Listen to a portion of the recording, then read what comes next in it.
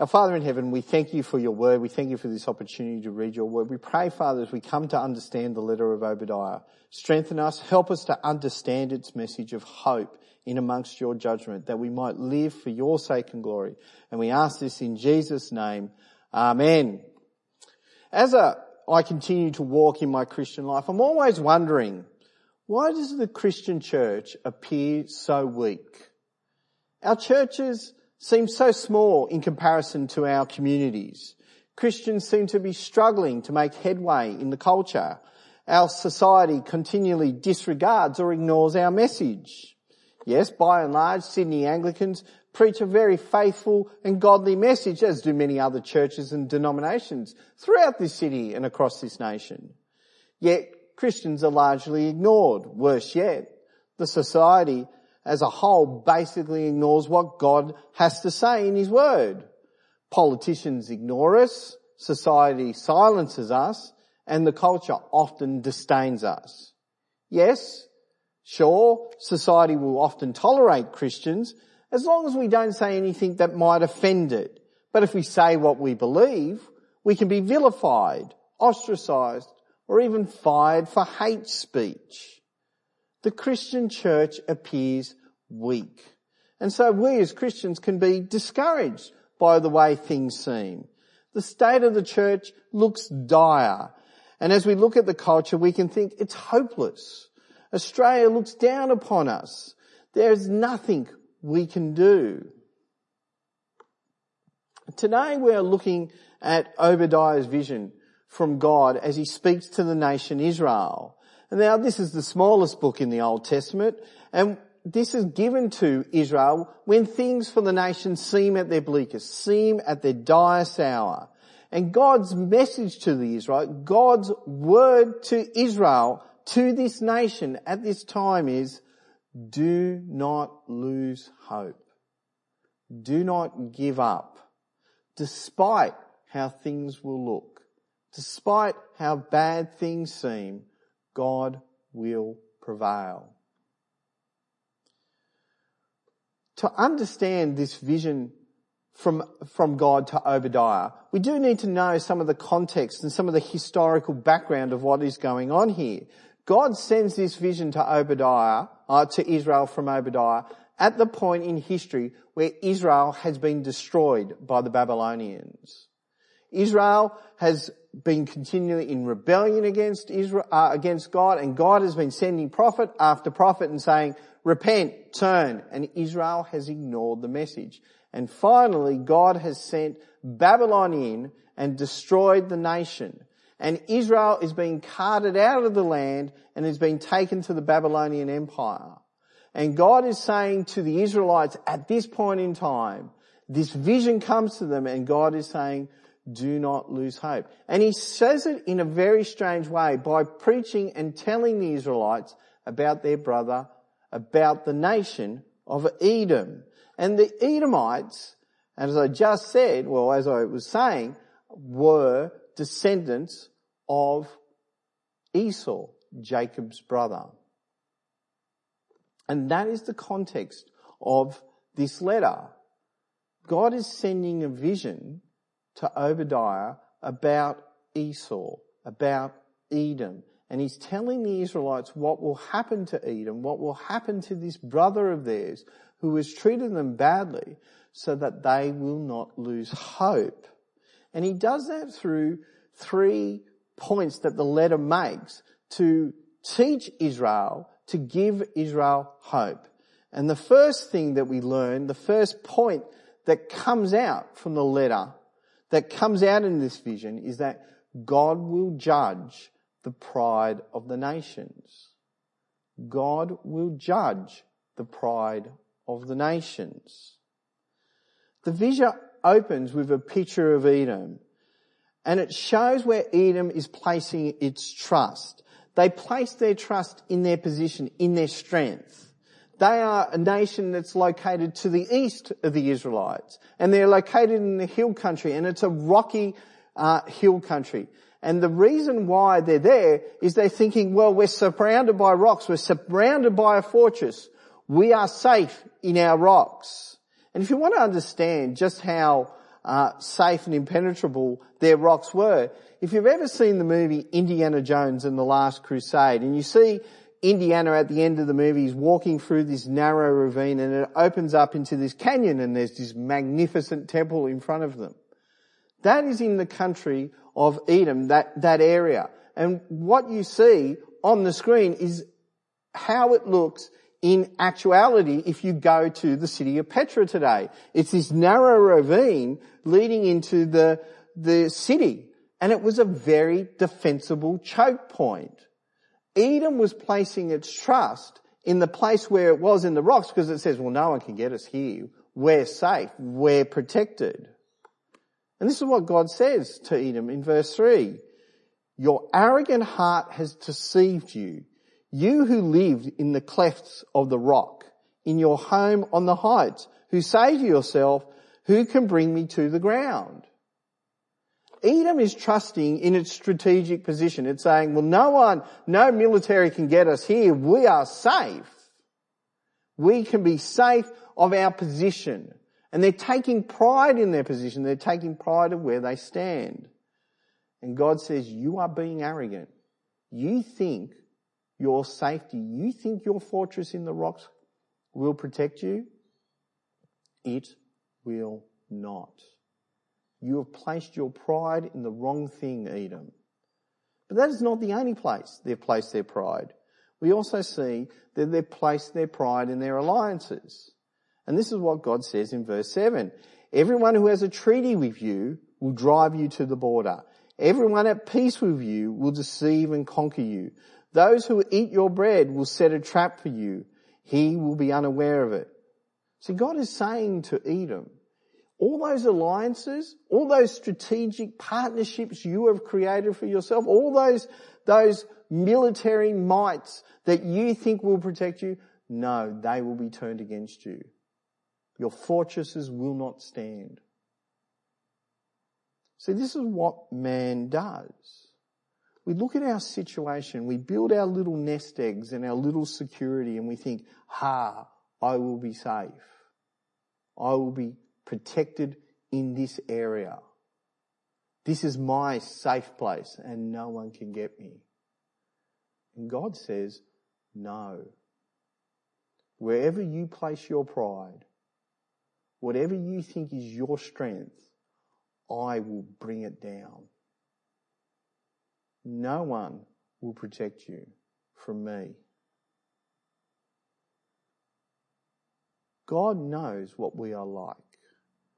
God knows we place and like to place our security in the things of this world. We think the things in this world will stand against his might. And more importantly, that it will stand against his judgment. And God says no. We read in verse 10, you will be covered with shame and destroyed forever because of violence done to your brother Jacob. God is saying to Edom, you are going to be brought down. You will be shamed. Wherever you've put your hope, your judgment will be completely and utterly against you, and you will be destroyed. And you see in that last little section, you hear that little echo, and this is why you need to understand that Edom is the descendants of the brother Esau, of Jacob's brother, because of violence done. See, what the Edomites had done as Israel had been destroyed, and you see this in the letter, is that they watched on with joy as Israel was destroyed. They may have participated, but they certainly profited from the destruction of Israel. They gloated over their destruction.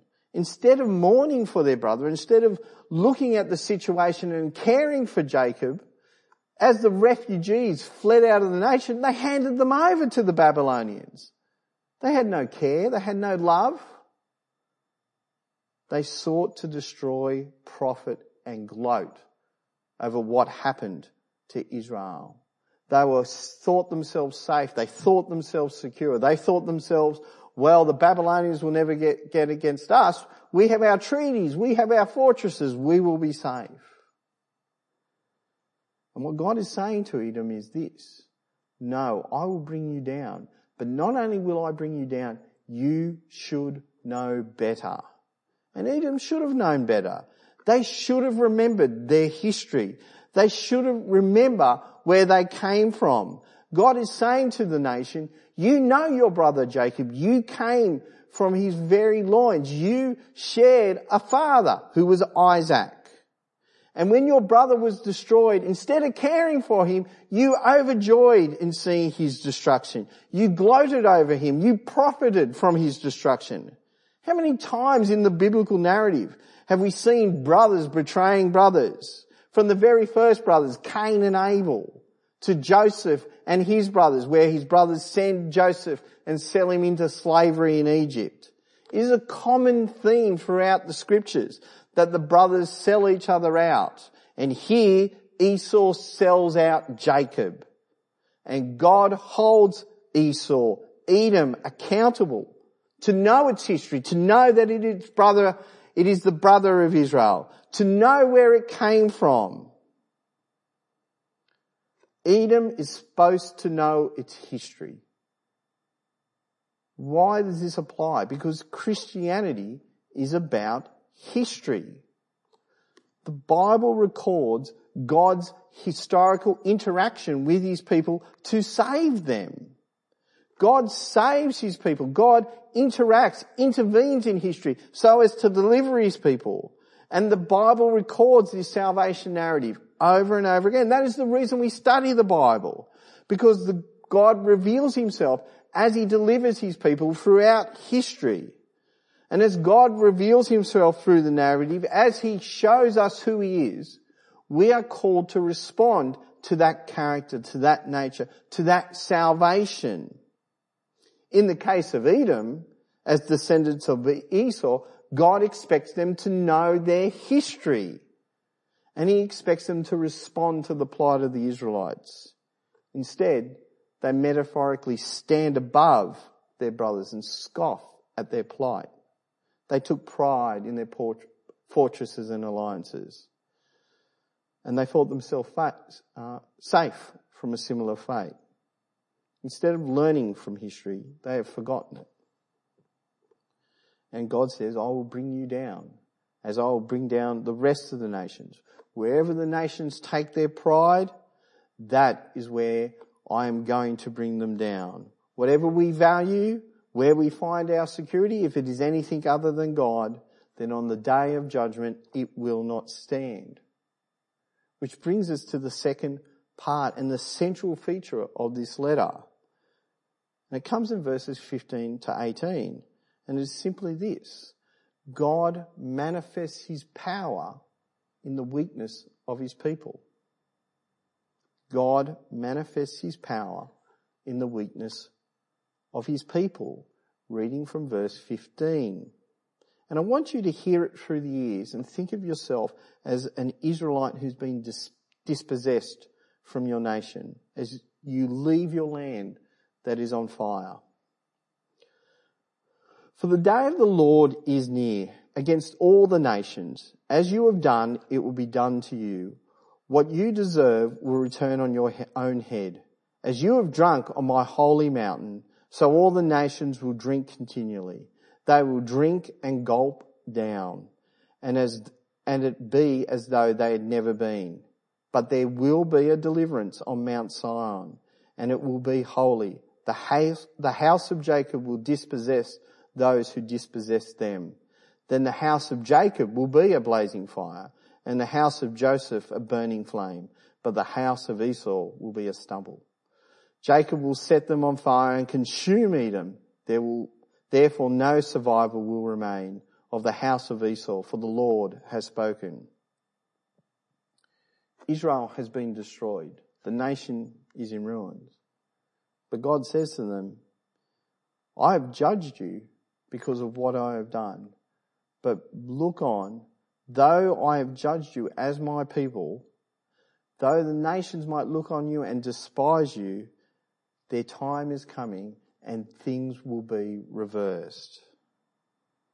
As the nations look at Israel, as Edom looks at Israel, it looks like it's been totally wiped from the earth.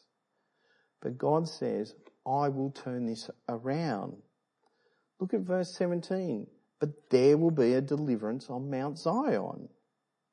You mean that mountain, that hill with the temple that's now a giant pile of rubble, a deliverance is going to come from there. You're going to deliver Israel from that city that is destroyed. Are you mad? But that is what the point of the letter is about. God is saying things are not as they appear. Instead of being dispossessed as slaves, they will be the possessors and the masters. Instead of being put to flames, they will be a flame that burns all before them. And it's a play on words, but God is saying to Israel, things look dire, things look bleak. You might be dispossessed, but God will turn things around. It looks incredible. It doesn't look possible. How can God do this? How is God going to bring deliverance from Jerusalem? Especially now the city and the temple don't exist. But God says, and God is going to do, God will manifest his power in the weakness of his people. Personally, I find this a very hard and strange idea to accept. I don't know about you. I don't like weakness. I don't like to feel weak. I don't like the idea that others have power over me. I was bullied terribly as a child. And I don't say this to generate sympathy. I say this because I know what it's like to be a victim. I know what it feels like to be powerless, to feel humiliated and mocked. And I've got to be honest, I don't want to go back there. It's a horrible feeling. And then I hear and I'm reminded, but God manifests his power in the weakness of his people. God displays his strength just when people feel at their lowest, at their weakest, when they feel like they can do nothing. Now, we need to be careful at this point. Our culture has turned victimhood as just another means for a power grab. Our culture uses victimhood as a means of attaining power, and it's a wrong thing to do as it mocks real victimhood. But true weakness, true powerlessness means being completely humiliated. It means being at a loss of control of your situation and your circumstances. True weakness means I don't know where to turn. I don't know which way to go. And as you think about Israel, that's the situation they're in. They're being led out of their land. They are slaves of a foreign power. Their nation that God had promised them is in rubble. Where are they to go? Who are they to turn to? And God says, everything as that looks now will be reversed. You might think things look dire, but I will change them around. Trust me, things are not as they seem. And here comes the incredible promise and the third aspect of this letter. You've got to remember, this is being said to a nation that has just lost their kingdom. And God says this, that his kingdom, the one that is to come, God's kingdom, will stand forever. Reading from verse 19. People from the Negev will possess the hill country of Esau. Those from the Judean foothills will possess the land of the Philistines.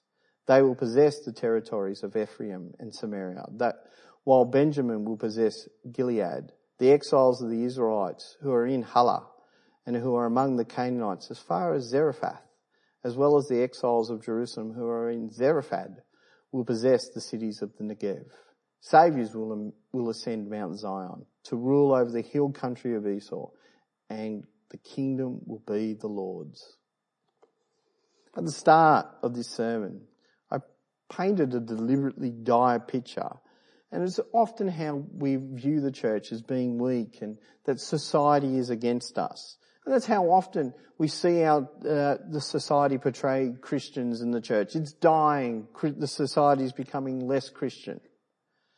But if you look at the data, yes, the society is becoming less Christian if you look at the census, but not by a whole lot.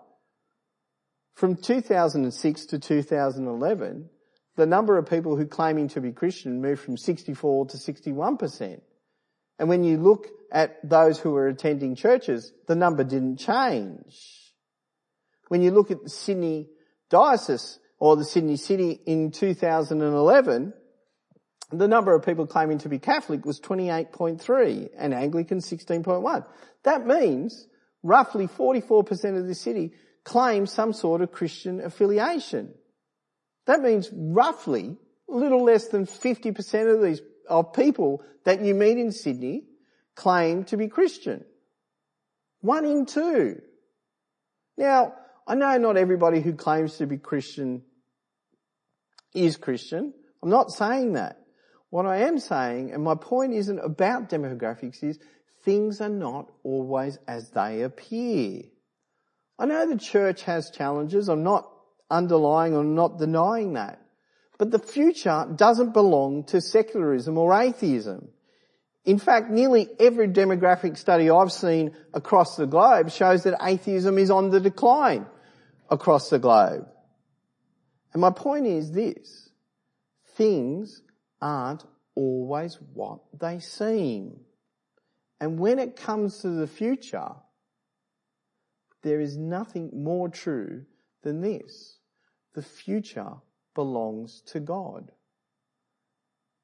History belongs to God.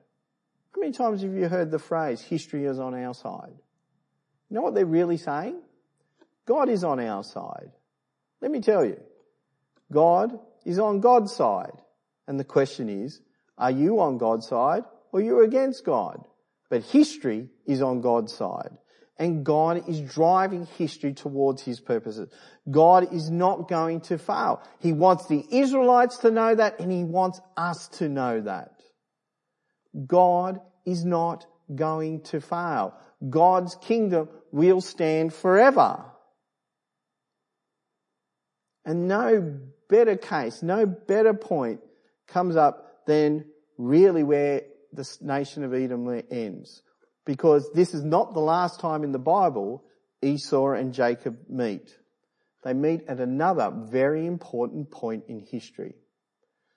See, they meet at the point of Jesus' trial and crucifixion. Herod, who put Jesus on trial, was an Idumean or an Edomite. As you see Jesus stand before Herod, you see the brothers of Isaac, Jacob and Esau. And the brother Jacob is whipped and scorned and bleeding and mocked. And he stands silently condemned by Esau. And that brother went to the cross and he died for the sins of his people. In apparent weakness, God showed his strength and delivering his people for the forgiveness of their sins. The vision of Obadiah points to Christ. It points to what Jesus has done for us. As we look at this letter, we are reminded that we should place our hope that God will judge the nations, that God will manifest his power in the weakness of his people, and that God's kingdom in doing so will stand forever. And it calls on Christians to put their trust and their hope in what Jesus has done for them.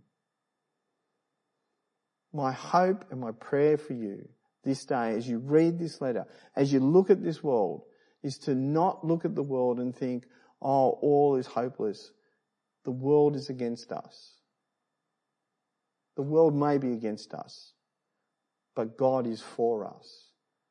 And if God is for us, then nothing in the world will ever stand against us.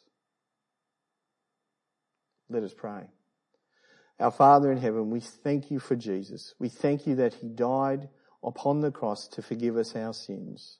We know, Father, that history is on your side, that you will not fail to bring about your purposes and your promises, that your kingdom will come and your will be done on earth as it is in heaven. We pray, Father, that we will come to trust in your promises to us through Jesus, knowing that you will not fail and that we'll put our hope and our trust in him forever and ever. And we ask this in Jesus' name. Amen.